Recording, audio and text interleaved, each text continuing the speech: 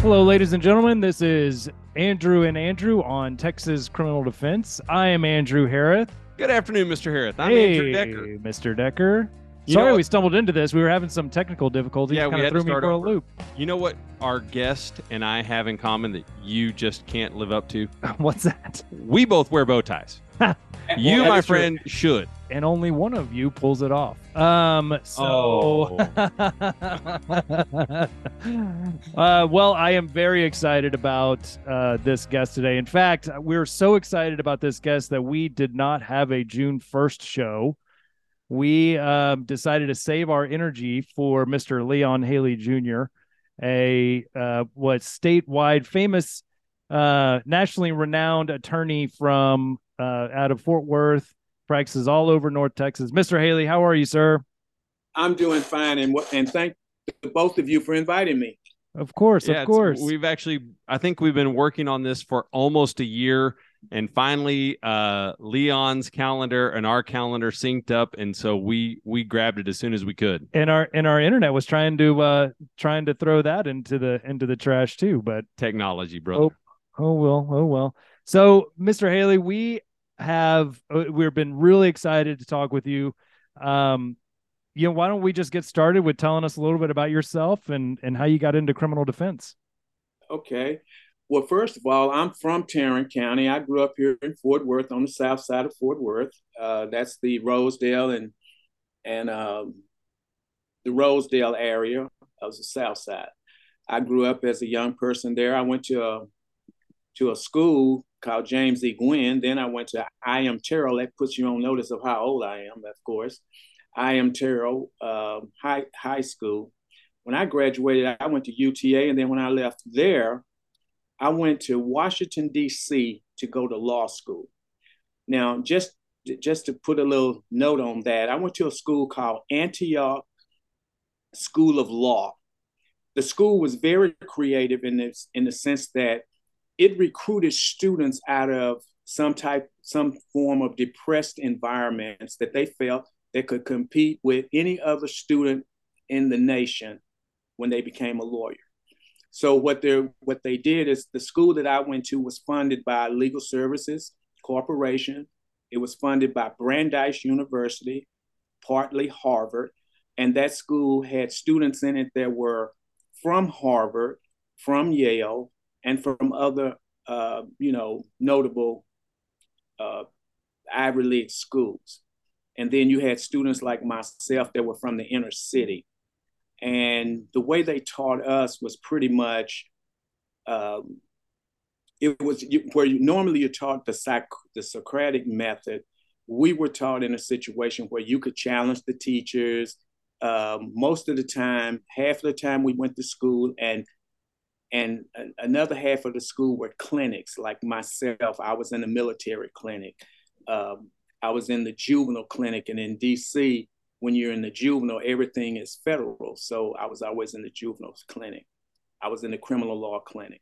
Then when I graduated, I came home back to Fort Worth because I had an interest since I've been a child. Since I was in the second grade, I knew I wanted to be a lawyer. And I got that from watching television and wanting to help people and wanting to help my uh, community. Everybody that I saw that was a politician that I knew in my little community were all lawyers. So I figured that that's what I needed to do, become a lawyer to help people in general. I have more of an interest in federal law because whether you know it or not, most of my friends around me all laugh about it. Even when I was in law school, I had intended to be president of the United States. That just shows you how my mind operated, what I believed I could do. All But right. of course, Obama took my spot, and I was fortunate enough after he became president. The second term that he was president, I got to sit on the second row and watch him be inaugurated. So I felt like I Amazing. had made it. He just had made it before me. Right. That's Now, awesome. I came home and I worked for Congressman Jim Wright. At the time, he was the Speaker of the House. And I was counsel on his staff, and I ran the Fort Worth office for about 2 years. Then I left there, and Judge L. Clifford Davis was an attorney, a Black African-American attorney here in the city for a very long time. He gave me a phone call and he said, you know what? I know you came home to run for Congress, but the thing is, if you want to run for Congress, you need to be your own boss. So I tell you what, I'm getting ready to go on the criminal bench. You want to come take over my practice? So it was like I had a dad that gave me his law practice, and I closed his practice down. And one of the things he told me when I took office is this. He said, look, you're very different in terms of the way you handle your business as a young lawyer. So I want you to remember something. Always remember, make them know that there's a lawyer on the other side. It doesn't matter how many people on the other side, only one can talk at a time, and you probably can talk better than they can. So I did that, and I used it. So I started practicing. I've never worked for anybody but myself. I opened my practice, and I've been practicing now 41 years. And wonderful. I want you all to know that I like what I do. And I mean, I like what I do. So it's like I don't work. It's like I just help people, I work. Now, in terms of the skills that people see me with sometimes, it's interesting because here's what goes through my mind. When I'm practicing law, there are certain things that I know. I know that I have the personality. It's not something that, I'm bragging about. It's something that I just know, I feel. I know that juries like me. I know that I have a good personality with people. I know that I come from an environment where I can identify, I can go different directions. I can talk neighborhood talk, and then I can talk intellectual talk. Mm-hmm. And I know that when I'm dealing with people, I try to make them understand. Let's not worry about the law. See, I don't believe juries care about the law. All they want to know is if they believe me, the lawyer. So I try to make sure that they understand and feel me. So when I'm in trial, I'm always going to be closely connected to my client. I'm not like a lot of lawyers that will sit there with a client and it seems like they're distant from that client. So even when I used to be court appointed to now when I'm retained all the time, I touch my clients. I feel on my clients.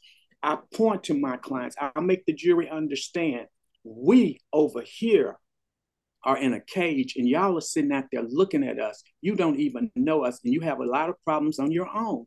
So let's be fair. So I focus on the jury to be fair.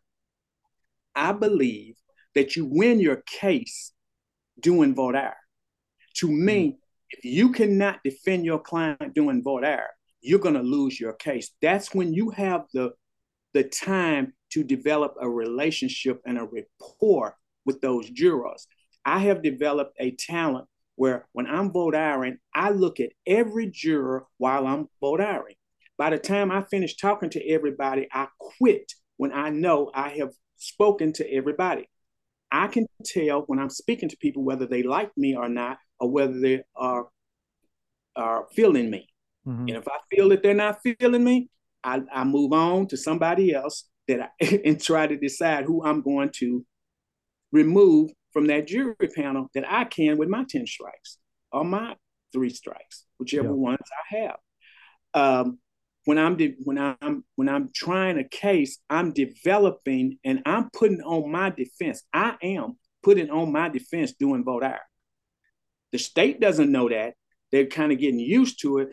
But I believe that when you should already know when you go in the defense that you would like.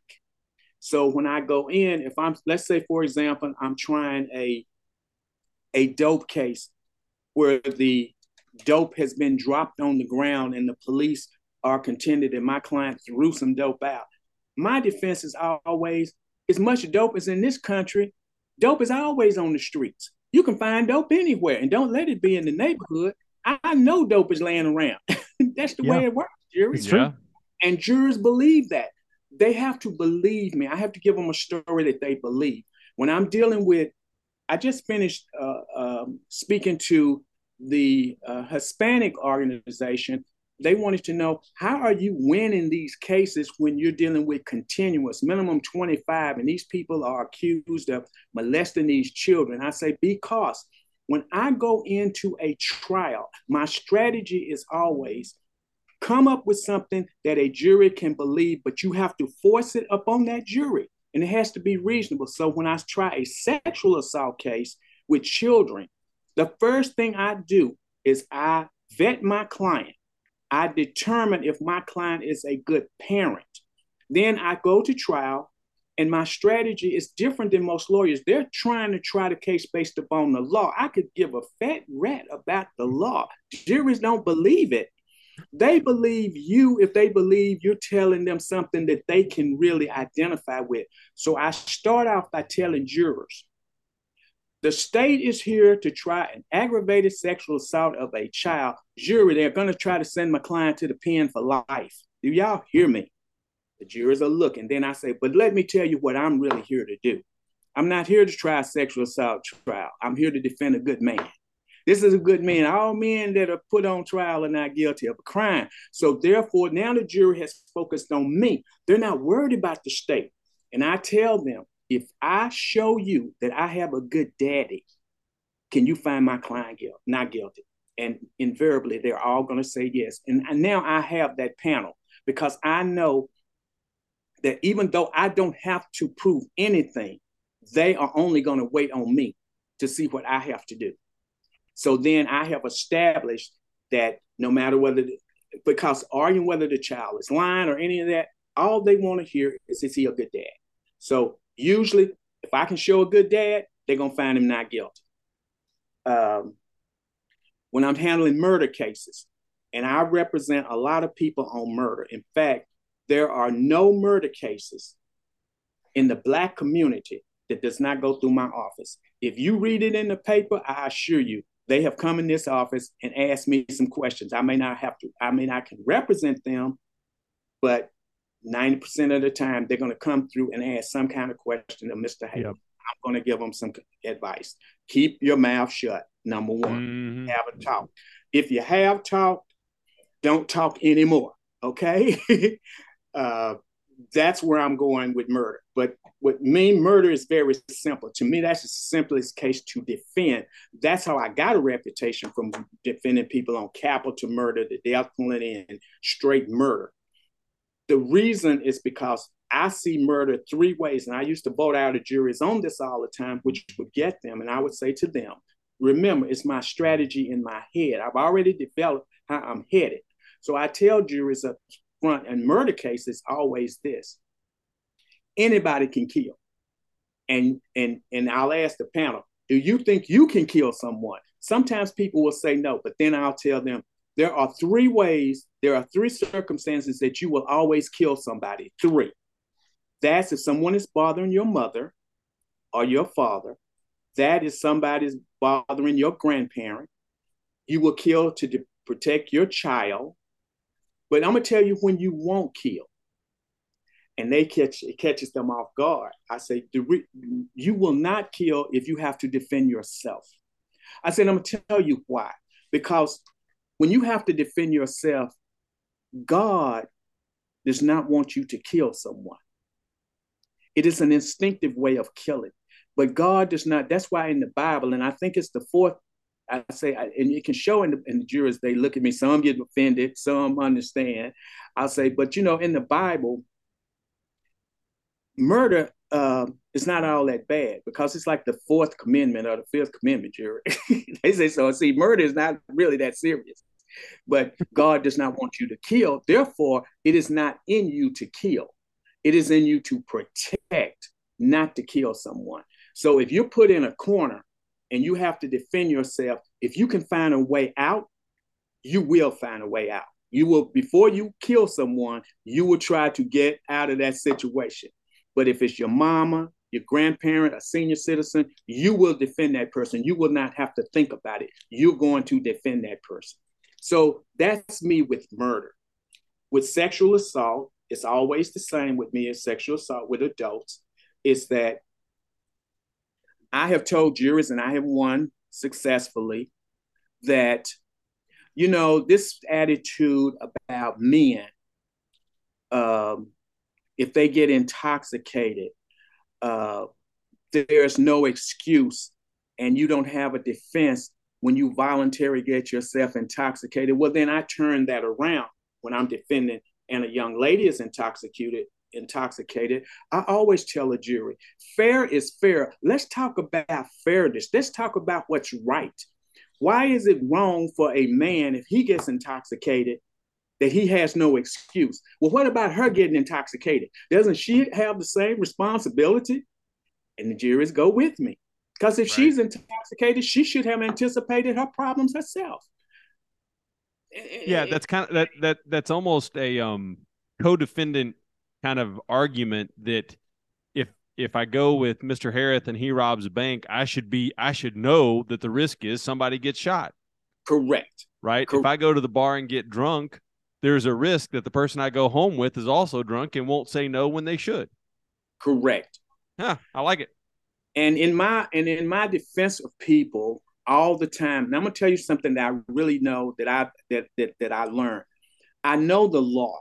See, that's and that's where I used to win against the prosecutors.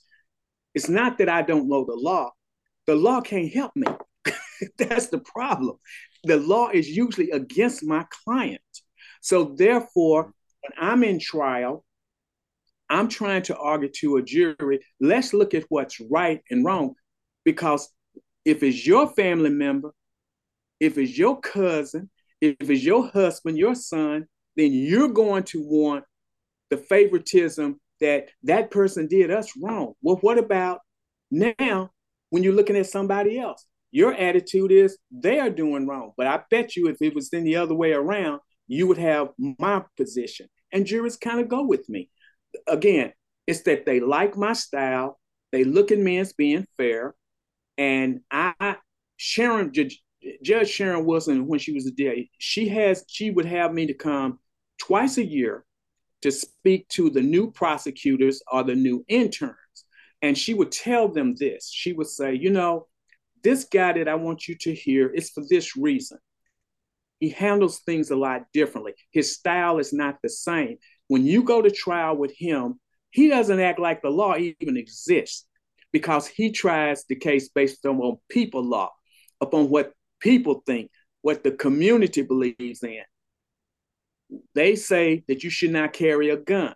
You are a felon. My position is, well, that may be true. But the problem with that is that you don't live in these neighborhoods. You didn't come from this background. I don't care what the law is. When you in a certain community, you have to defend yourself. Not that that person is continuing to participate in crime. It's just that they are at home now. They've been from the penitentiary. They got to defend their mamas and daddies. They got to worry about the gangs in the community. You don't have to worry about that. Why? Because even though they are in jail because they are forced to be in jail for doing wrong, we are in jail voluntarily because we put gates and security around all our houses to keep them out.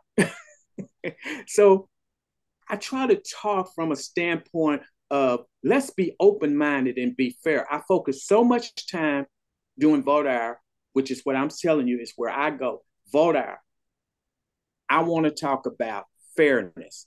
I want to talk about prejudice. And when I talk about that, juries relate and identify because when I tell them, can they be fair? They say, fine. But when I ask them, do you understand that you're not to be prejudiced? People get quiet. And I tell them, I'm not talking about race. I'm talking about the way we grow up. I'm talking about the lives that we live and the things that we have and the values that we have that are a lot different. I talk to them about my children. I say, I grew up in an environment where I was a part of running from the police. Why would I run from the police? I don't know. Everybody in the community ran when the police showed up, so I ran too. I wasn't doing anything wrong. In my community, everybody's Democrat, and I go through that with the juries. But why am I a Democrat? I don't know. Everybody else was a Democrat. So that's where I went. But then I turned it. I said, but let me show you what I'm talking about. I have a group of children. One of my children is a movie director. His movies are all on TV. I have another daughter that's a district attorney. I have another son that's a police officer. I don't even know how they became police officers and district attorneys, and I'm an ultimate defense attorney. Everybody, they like that. I say, I have a daughter, she's a psychologist. I say, but look at their environment. When they grew up, they had rooms of their own. They had swimming pools. They had cars.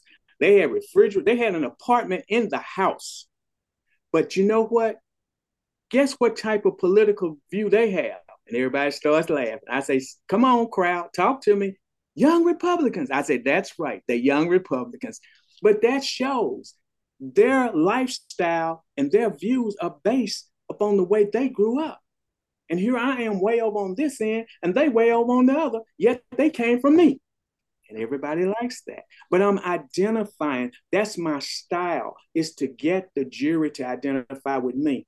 And one of the last things, and with you asking me some more questions, I don't go into a case to see, a lot of lawyers try cases from this standpoint. I watch it so many times, and I talk to the younger lawyers when I'm mentoring them. Guys, don't be so focused on, I got to worry about the appeal. I got to worry about if I'm doing wrong. You are a lawyer. Use your skill. But remember, go in there to win. Don't assume that when you have a no-win case that you just need to just follow the law. No, that's when you can be creative. You can be creative and try to make something work. My rule is try your case, and I promise you, if you wait long enough, God will send you some manna from heaven to help you win your case. They really will. You may not win it, but you may get a hung jury, but you know the law. Protect your client, but don't be so focused on, I'm worried about if I'm gonna get a grievance. I'm worried about if I'm gonna get ineffective assistance of counsel. Don't worry about that. Defend your client. That's what I try to get everybody to understand. That's what people see. They see me do something that seems to be ridiculous, but it's not ridiculous. I've already thought it up in my mind. I just make it seem that way to the state while I'm sitting up strategizing when I'm trying a case. And I've done this. You may have seen me do it before. I'll walk into court, people are shocked because I don't have a whole bunch of books with me. Well, the books are in my head. So when I sit down, I'll tell a jury panel, you know what? You see all them books sitting over there with the state? I mean, you see that stuff they have? I'm going to tell y'all something. They don't have anything. They trying to find something while they trying this case. People think that's ridiculous, but it's not. I know what I'm doing. I know what I'm thinking. And the state will get sidetracked because they're too busy trying to beat Mr. Haley. And I tell juries at the end of trial, during final argument, you know what? I've sat here in this trial and I've watched their arguments, jury, and they've mentioned my name at least 26 times. They've only mentioned my client once. That's because they don't have anything on my client, so they be trying to attack me. I'm not going to jail. I didn't do nothing wrong. That's kind of how I try cases. Yeah. So the first time, you may not remember this, but the first time I met you was probably about 10 years ago. You were trying a case, and this is one of those examples of where you truly said you put the jury in the shoes of your client over and over and over again. He was accused of aggravated assault with a deadly weapon on a peace officer, and Correct. as it being affiliated with a gang, because he and three of his guys, they were all like 20 years old, all had like tattoos of their street. Correct. Right. It wasn't like, it didn't say MIA. It was like Rosedale, but it was their street, and it was over by TCC South, like an actual street, not just like a like group if you that hung out on if the you street. if you and I had Canyon Court, right, right? where our office is, yeah. And he shot through the door at a person coming through the garage. Correct. That's right. That was the police coming through. I can go over that case with you. Yeah, I remember it very well. And it was the work you did of helping them understand three boys at 20 years old saying we're friends doesn't make them a gang. Correct. another friend slamming the door and basically saying, "Oh shit," and stepping away from the door, told your guy, somebody's coming through, but we don't know who it is. Correct. And I actually was in a group outside of the law with one of the young prosecutors on that case, and she asked me on Saturday morning, while I think it may have still been going on, your client had already testified, and maybe they were deliberating. And she goes, "What do you think is going to happen?"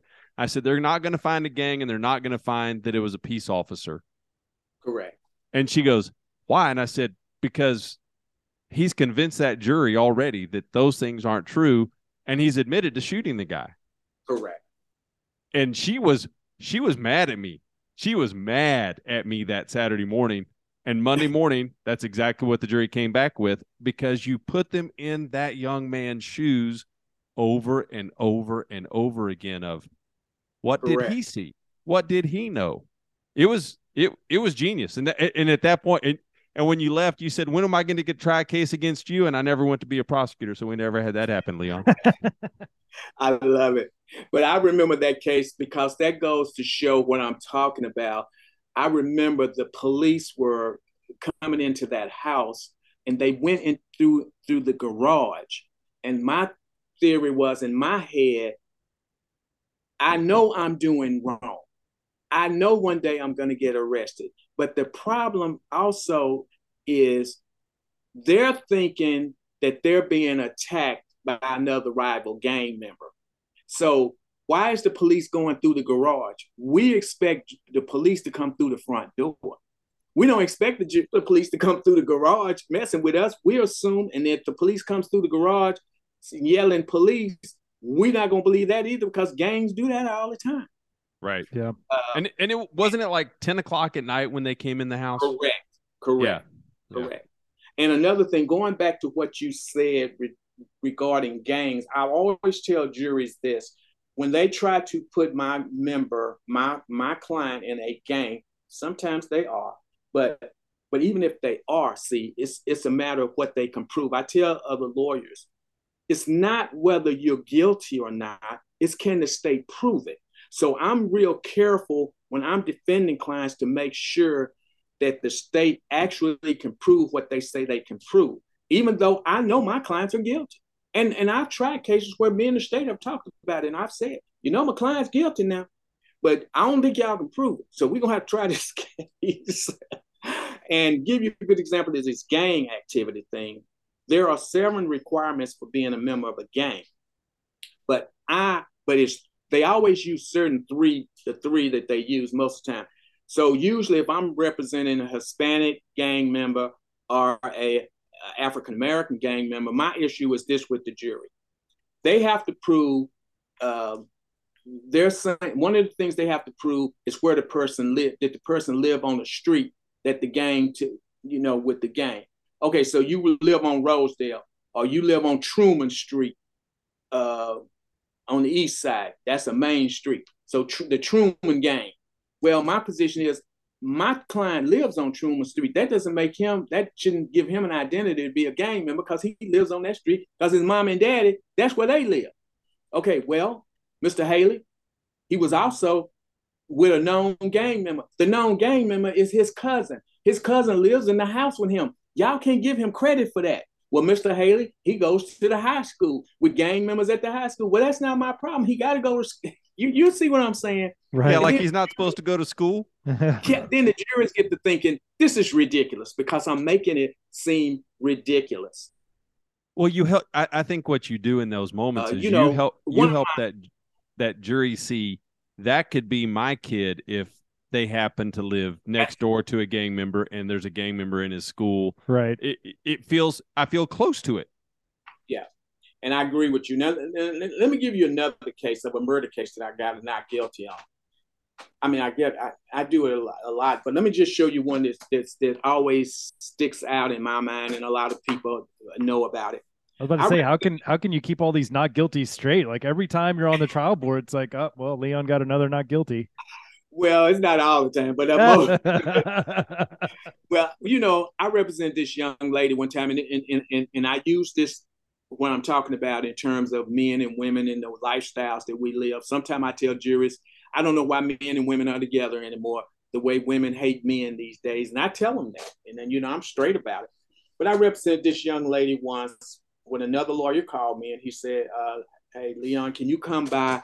I got a client, but this ridiculous story that she's giving me, can you come talk to her for me on this murder case? Because so I go talk to the young lady, and when I walk out the office, I talk to her by myself. And when I walked out the office, he says, well, what do you think? I said, well, she killed him, but I think it was an accident. He said, that's a bunch of mess. You gonna believe that story? I said, I'll try it with you. Let me try it. So we try this case where this young lady, she gets in a fight with her boyfriend. And let's say if you're on one side of the room and she's on the other, it was a freak accident, but they're fighting and she throws a broken glass and it cuts his throat. And I know you know who I'm talking about, Pure Wani, and I would get into it all the time when I go to trial. And he would say to juries, and I didn't care that he said it. It would give me, to me, it made me look good. But to other people, they might look at it as, man, you should have objected. Pure Wani would say, Mr. Haley, every time I'm in a trial with you, you come up with some ridiculous defense. That's what he said. And I said, oh, really? It's ridiculous? I said, well, let's look at it my way. He said, well, Mr. Haley, in no way your neck can be cut from ear to ear without you being on that person and cutting. You can't throw a broken glass bottle and cut somebody's neck like that. And so I said, well, he just turned the wrong way and he just got his neck cut. But the issue was not that. The issue was that watch this. She's beautiful. It's always good to have a good looking female client. She was very good looking. She was educated. She had graduated from TCU. But she was dating this guy and he was a thug, but she was dating him and they would fight all the time. And on this particular day, she ended up killing him. But on a 911, she's screaming and yelling to 911, get somebody here. But she's steady yelling at him. I know we fight all the time, but we're going to survive this. You just hold on, baby. And she's just crying and screaming. All right. Now, in the end, here's what happens. They put her on, and I already know that she said that this is an accident, but the jury did not like her. Did y'all hear me? They did not like her. Those women I like to pick female juries when I try cases because I think women are more motherly and have more a sense of emotion. They look at it the way, like you said, if it was their family members. So the jury does not like her. She's arrogant. She's bougie.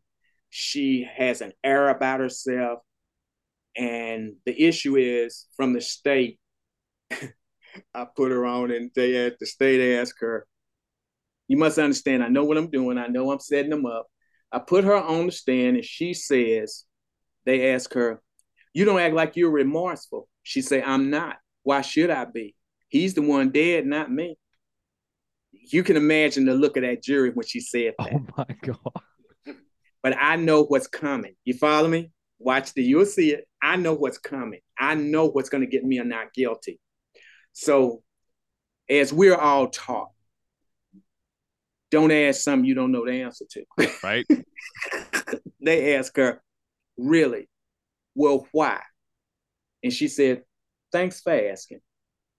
And this is what she tells them. This is a group of women. It's 10 women and 2 men. She says this. Remember, the women don't like her. She already said she don't mind him being dead. But this is what she tells them. She says, my grandmama told me. Now, that's when they should have told her, don't ask her no more. When she said, my grandmama. If you got to say your grandmama told you something, you're about to get in trouble. She said, well, my grandmother told me that it does not matter how educated you are. You're supposed to listen to your man. My grandmama taught me it does not matter how pretty you are. You're supposed to be a lady. My grandmama told me that you don't supposed to go to McDonald's and Whataburger. You're supposed to cook for your man.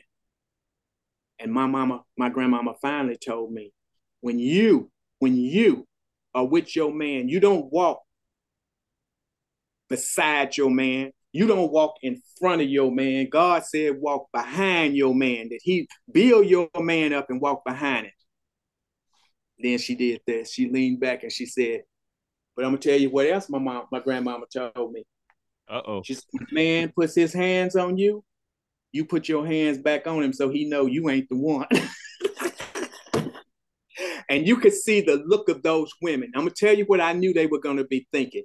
You got a group up sitting up there. Yeah, he done beat up my daughter. Yeah, he done beat up me. You got another group up there saying, yeah, he's a jerk. He's no good. You got another group saying, I ain't never told nobody about me, you know. Right. Or I got a daughter that's being beat up on. I knew they were going to identify with that. They found him guilty within seconds.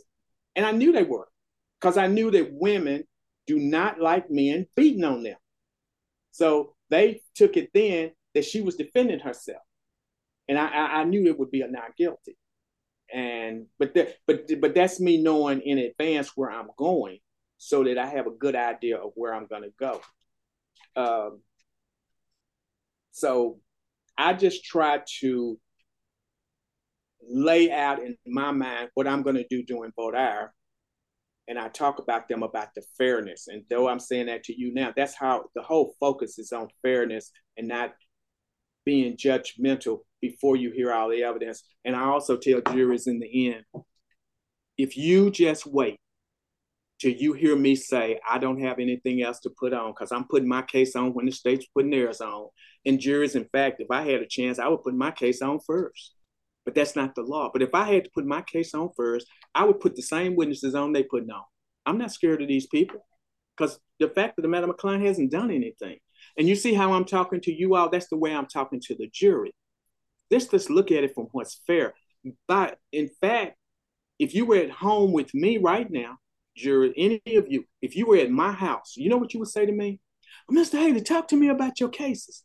You sound interesting. Well, I'm here talking to you all now. Y'all don't have, so come to my house. This is my house. This is not their house. This is my house. And then what I developed, everybody gets caught off. The state knows about it now. But when I go, like if I go out of town, if I'm in Kaufman or Collin County or some little country town, it catches them off guard, because when I get ready to do my final argument, I'll tell them, look, why don't y'all come in my house for a moment, and I'll go sit in the jury box, and I'll argue from sitting in the jury box. Wow. So it focuses them on me. I don't have to be more. It just focuses them on me. Let's just have a talk as though you were in my house. Let me tell you how this works. Let me tell you what's going on. Now, this is not a, these, and then I focus on, you're not supposed to really be talking about punishment. But the way I'm trying my case so much, the state and lost all reality. They too busy trying to fight me. And I'll tell them, I say, they're trying to get this man a life sentence for this. And it's not even worth a life sentence. He should not even be on trial. This is a waste of my personal time. This is offensive to me, because I have time to try other serious cases where clients are guilty of a crime. And I got to sit in here and defend a good daddy. I got to sit in here and defend some guy that's accused of raping some young lady that just got to wake up the next morning and she's feeling bad because she got to tell her boyfriend or her daddy where she was. This is ridiculous. We got a murder case, and y'all saw me, jury. Yeah, I know you're offended. I know you're thinking to yourself, Mr. Haley is wrong, but Mr. Haley is not. You see that man that they brought in with the wheelchair? Like I told him when he took the stand, you weren't sitting there slobbering outside your mouth and running around in a wheelchair when you was fighting my client. Yeah, you had a gun trying to kill him, so he got to you first. So there ain't no need of you looking stupid over there. When I'm in court, I go and directly challenge the victim. If they're sitting in court, I'll walk over to them and point at them. If it's a murder case and the family member is dead, I'll walk over to the family and I'll say, look, I don't have a fight in this. Your son was fighting with my client. Now, y'all in here are all mad that he's dead. He was just as dangerous as my son. So y'all need to get a grip over there. You need to be worrying about your other kids that y'all have in the family and make sure they don't end up in the same situation the other son with. If you raised him right, he wouldn't be dead today. And I talk like that. But what am I doing? I'm talking real talk. I'm talking stuff that I have got the jury to feel. These people are wrong with my client. You know, when I'm, I try federal cases. Judge O'Connor, he's one of the judges over in federal court. When I try in his court, he lets me come over there, and he lets me where juries, where in federal court they don't give you much time to vote out. He'll give me 20 minutes.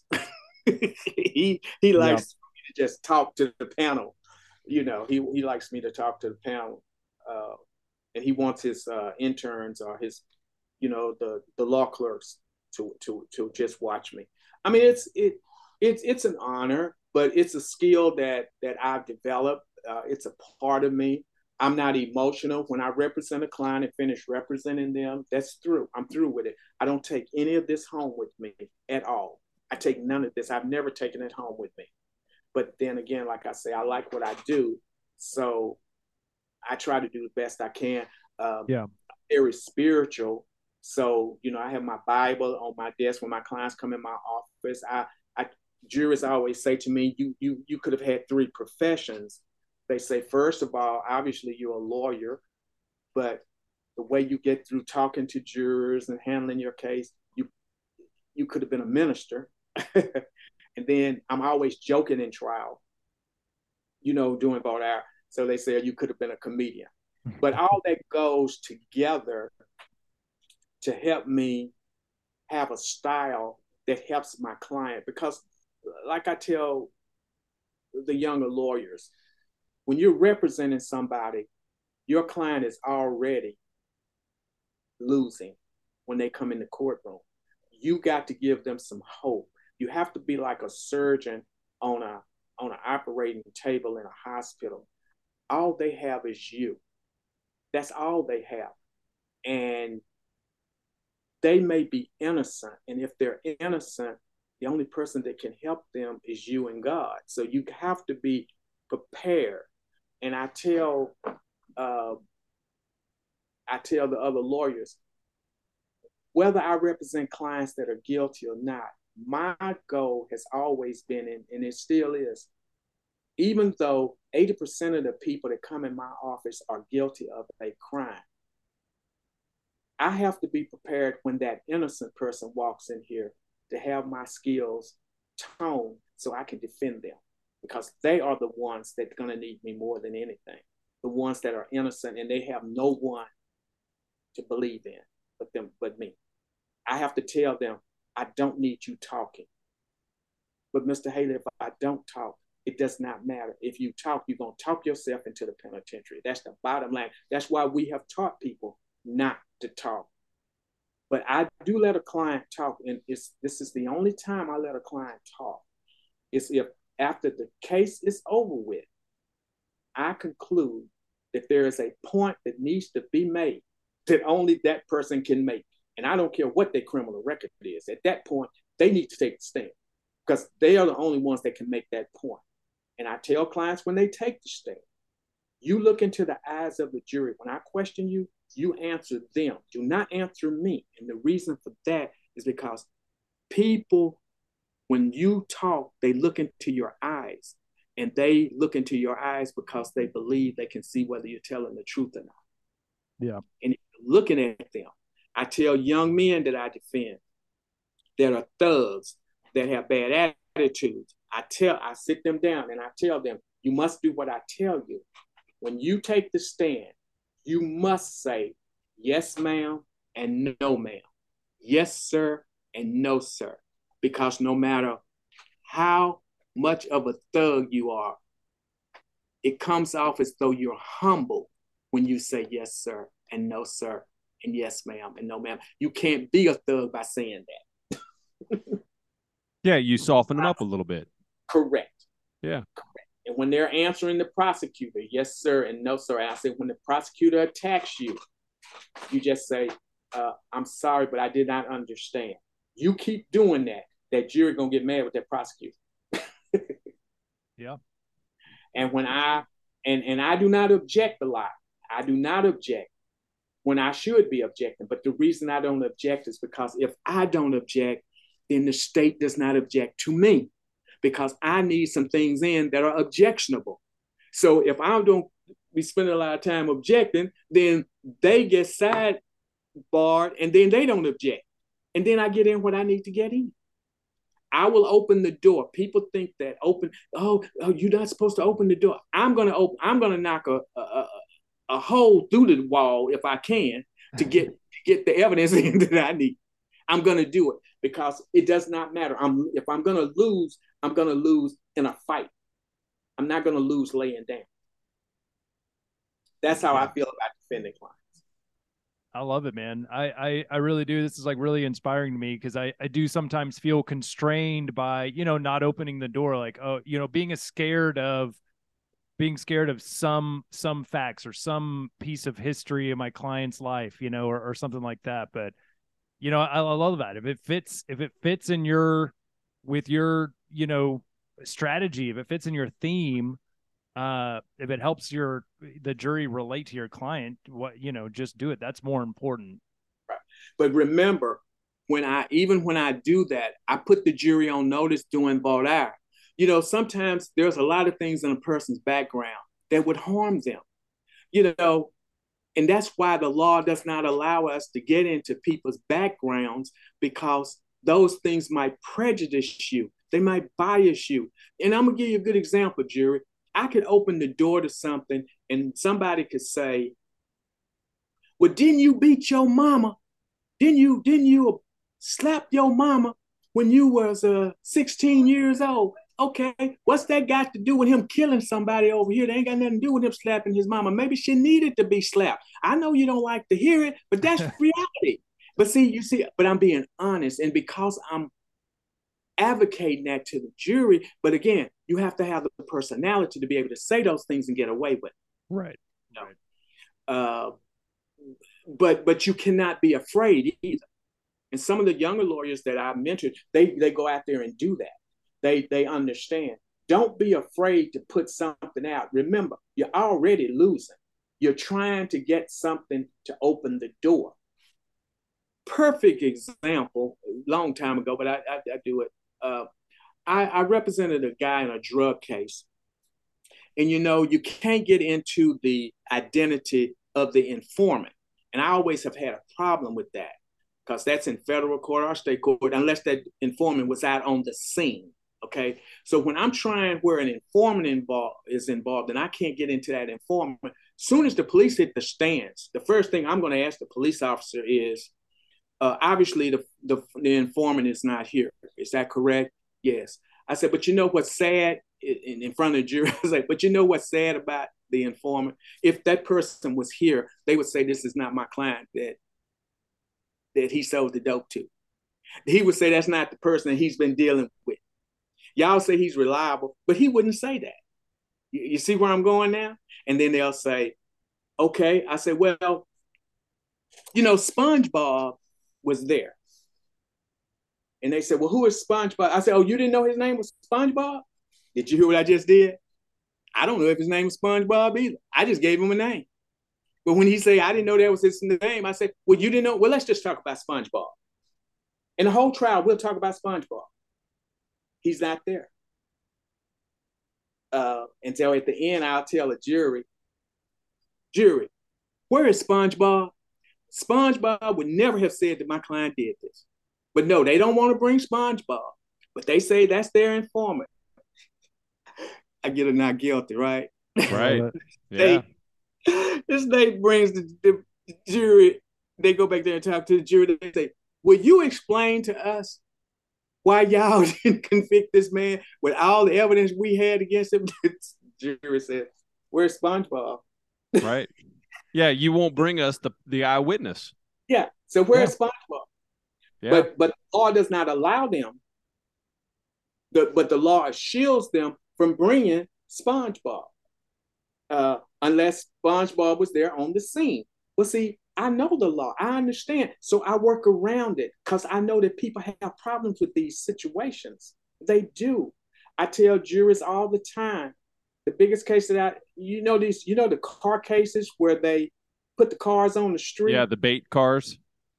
I have never lost a bait car case. If you talk to anybody at that DA's office downtown, I've tried at least 4. I have never lost a bait car case. And the reason is because I have a public policy that I argue to juries. My position is on bait car cases, that is wrong and should be against public policy, because you are putting a dangerous car out on the scene with a key in it, and a young person one of these days is going to get in that car and drive off and hurt somebody. You're putting bait cars in minority communities, all but entrapping them to commit a crime. This is wrong.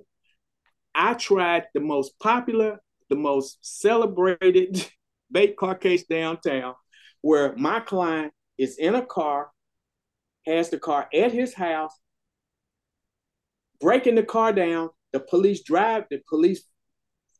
realized that the bait car was missing. They track the bait car to his house. They go to his house and surround it. He calls 911, and the DAs can talk about it. Dials 911, says, hey, it's a bunch of police out here in front of my house. Somebody want to explain to me why? They say to him, sir, we have tracked a car to your house that is stolen, that you have one of our cars. He said, the hell, I do have one of your cars. I just bought this car for $50. Jury found him not guilty. Not guilty. And that's because I was able to show that that's not fair. They were trying to cut the car off in the middle of traffic. I said, what kind of attitude is this? They're trying to turn the car off. They can't turn it off. Somebody done stole the car. You see the camera. You see he didn't steal it. You see that he did not steal the car.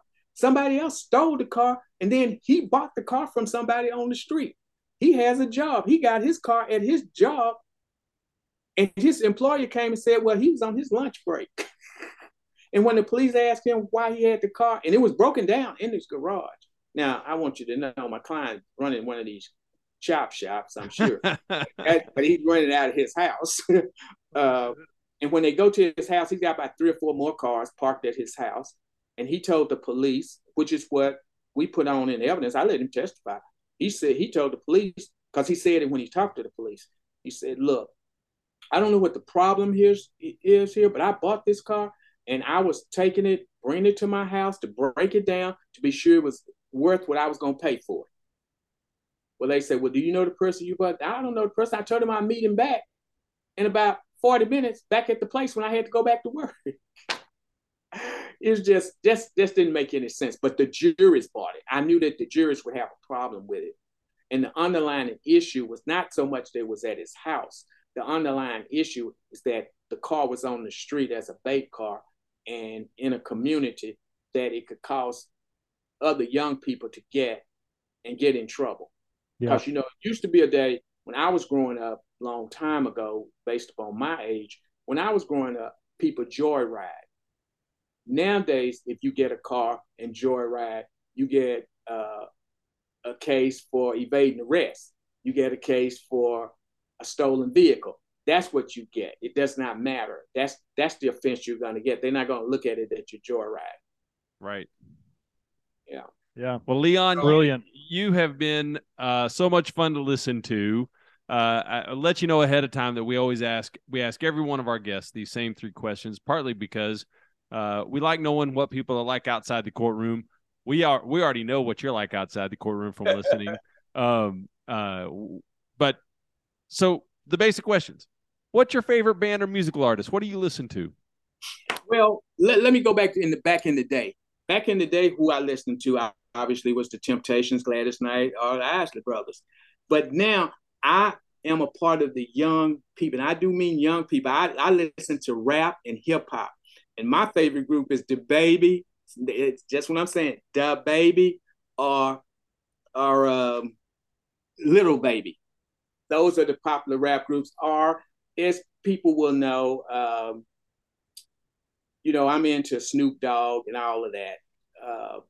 Though that's kind of Snoop Dogg's old, right? Yeah, to me, Snoop Dogg is old. Yeah, I listen to hip hop, the latest hip hop groups. That's what I listen to. Awesome. What about like your favorite book or one you're reading now that you just recommend to people? Well, I'm not reading anything now, but I would recommend, especially from a legal standpoint, I have certain books. I have Justice Ruth Ginsburg's book, and it's really good. It's called My Own Words. It's a very good book to listen to her talk about her life as she grew up and how she became a judge and then went to the Supreme Court and her fight for women's rights. That's a very good book. Of course, I have Obama's book and I have Michelle's book. I have those kind of books. But I have more of the legal and political books. Perfect. Yeah. I read mostly history for the same reason. There's just so many good things to learn. Correct. So what's the best piece of advice you've been given? It can be personal or professional, but what's a piece of advice you've been given you kind of carry with you? Well, what I carry with me is that what I carry with me is that deep down, I have a spiritual belief that if I stay focused, because I get it from my mother and my grandmother, I did have a father in the home, but I get it from my mother and my grandmother that if you stay focused and you just let God guide your life and your career, especially she always would tell me when she hear me talk about some of my cases, you can help people if you just wait long enough because God will guide you the right way to defend your client and help your client. And then I tell the younger lawyers that I mentor, you need to stay focused. You need to develop a defense in your head prior to trial. You see me and you just assume that I think this stuff off the top of my head, but I really don't. I read my clients' facts. I don't need to go over it over and over again, but those facts are not going to change. So I focus on when I get ready to go to trial, what do I think about the jury? What do I think that they think of me? Now I'm going to tell you something that's with me, and I tell the lawyers, they're caught off guard. I say, I know it seems like it's just natural for me. I say, but something that I've learned. Every time I get up before a jury, at the moment I stand up, I'm a little nervous. But then as soon as I start talking, that all goes away. I say, and that's a good sign for me to know that I'm not just assuming that I'm going to win and that I know what I'm doing. Because we all make mistakes. So you can't be so sure of yourself. But it's not that I'm not so sure of myself. It's just that I have that little bug in me. It makes me a little nervous when I stand up. Are these people going to believe me? Are these people going to? Because sometimes some of the juries, I get into it with them, but I get over it. Right. Well, Leon, this has been a great conversation. Sure has. I know I appreciate it. Like I said, I remember the first time I saw you in trial, I watched you for a better part of a week, and you pulled me along just like the jury. I knew exactly where the jury was going to go by the end of that week. So, well done, sir. Yeah, and thank you so much for spending time with us. This is really, I think, ranks up there in one of the best conversations we've had with another attorney. Yeah. Really appreciate that. So, I want you all to know, in the next couple of months, right now, I have like 16 murder cases in my office, and 6 of them are dealing with juveniles that are from the ages of 16 to 14. That's what's going on in our community right now. It's these murders with the young people. Right. So I just want you to know that at some point you will see me in trial in the probably next 90 days, trying some of these very, very difficult murder cases with these young people. Today, I think I've worked out one, but there's a couple of them that it's going to be pretty hard, but I'll be trying to get them off if I can. Really, a lot of times I have found that when I try murder cases with juveniles, watch this, I insist upon my juvenile kids being certified and brought downtown. And this is for this reason. When they're certified, when they're out in juvenile court, juries look at them as bad kids, dangerous kids. When I bring my kid downtown, then I get to argue, why is the state prosecuting him in an adult court? They need to be getting some type of help. And they be sitting up there mad. You asked for the man to be certified. But children differently when they come downtown with adults and a child. They really have problems with that. Jurors do when you're a child in an adult court. But I'm going to tell you, it's changing right now. So I have to get my strategy different, because it is these young boys that between the ages of 23 and 14 that are killing people. Yeah. That's the group. So the juries don't care. The jury is going to try to take them off the street because they're dangerous. So I just wanted to leave that. Well, we'll be watching for it, and we'll come and sit in and watch and see how it goes. Well, thank you again for being on the show. Thank you for listening to another episode of Andrew and Andrew on Texas Criminal Defense. For Mr. Harris, I'm Andrew Decker. And for Mr. Decker, I'm Andrew Harris. Y'all be good. All right.